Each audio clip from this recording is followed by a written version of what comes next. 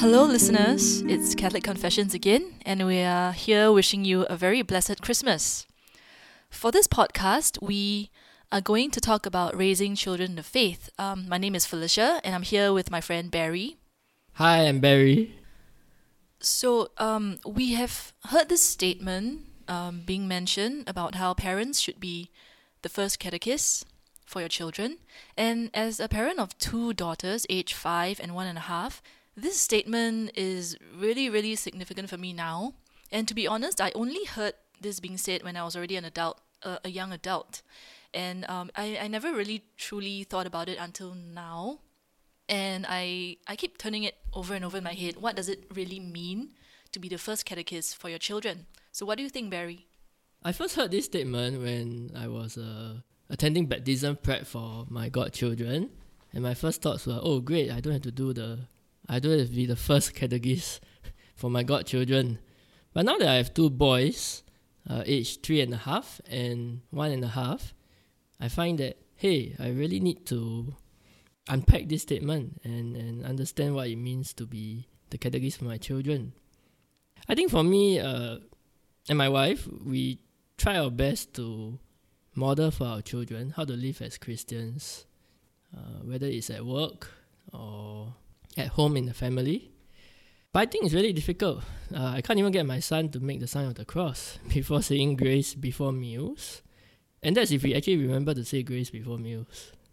Well, for us, yes, of course, we do have our struggles. There are challenges. Same old challenges that my parents probably had with us, like getting everyone ready for Sunday morning mass. And then mommy always ends up yelling at everyone. But we do make it to church on time. There are several things that have spilled over from my childhood, growing up in a Catholic family. Things like, the usual prayers, the rosary, things like that, going for mass, going for masses on special occasions, going for church fun fairs. There are also several things that we do now that I didn't used to do, one of which is going to the adoration room with the children. Yes, it's a scary thought, especially for the other people in the adoration room. So far we've managed, only been kicked out once.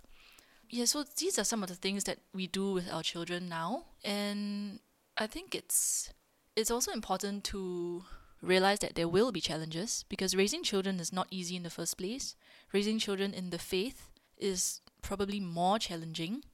And also because right now we just don't seem to have a lot of time available. We are also busy all the time. And we're just trying to carve out as much quality time as we can with our children.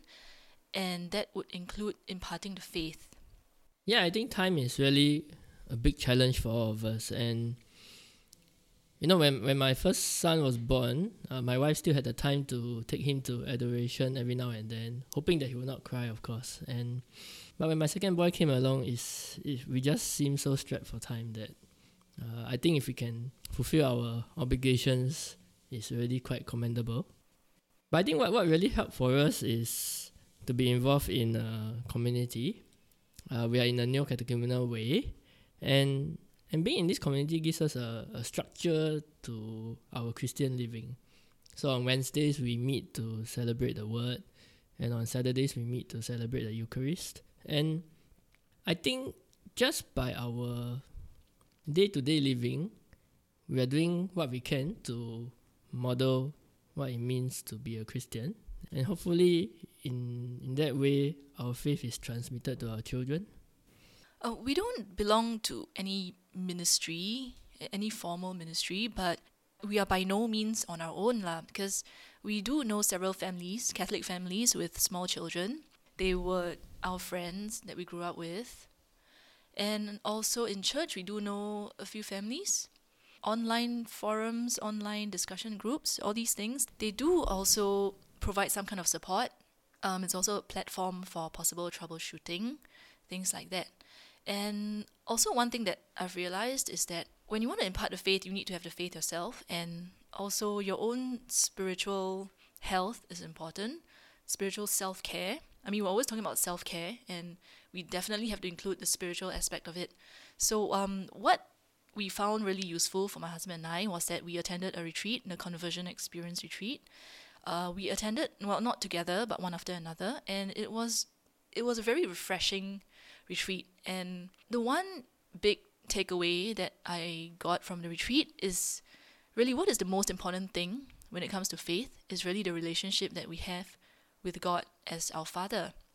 And that is also the most important thing that we can facilitate for our children, for them to know God as the Father. And I agree because I think after becoming a father, then I'm starting to learn more about what it means to be, or what it means for God to be our Father. And ultimately, we cannot give what we don't have. So it's very important for parents to first ensure that their own relationship with God is strong. And it is only from there that then we will know what we can do with and for our children. So I am thinking that is what it probably means to be the first catechist to your children. When you have that relationship with God the Father, it should be visible to everyone, including your children, especially your children, so that they will also want to have that relationship, to get to know God as the Father and to experience His love. And as the parents, what we can do is to facilitate that, to help them to reach and attain that kind of relationship. Yeah, I think we have to remember that we cannot give what we don't have. And if what we have is not attractive to our children, then why would they want a part of it?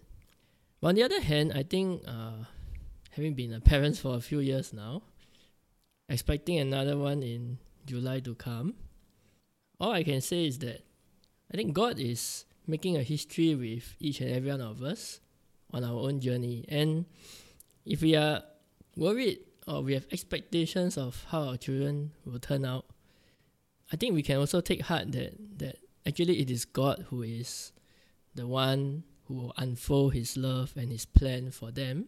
And as much as we are worried, our role is really also to pray for our children and just do what we can for ourselves to build our own faith.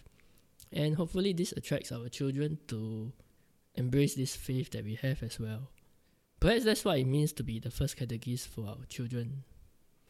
And so these are the thoughts that Barry and I have about raising children in the faith.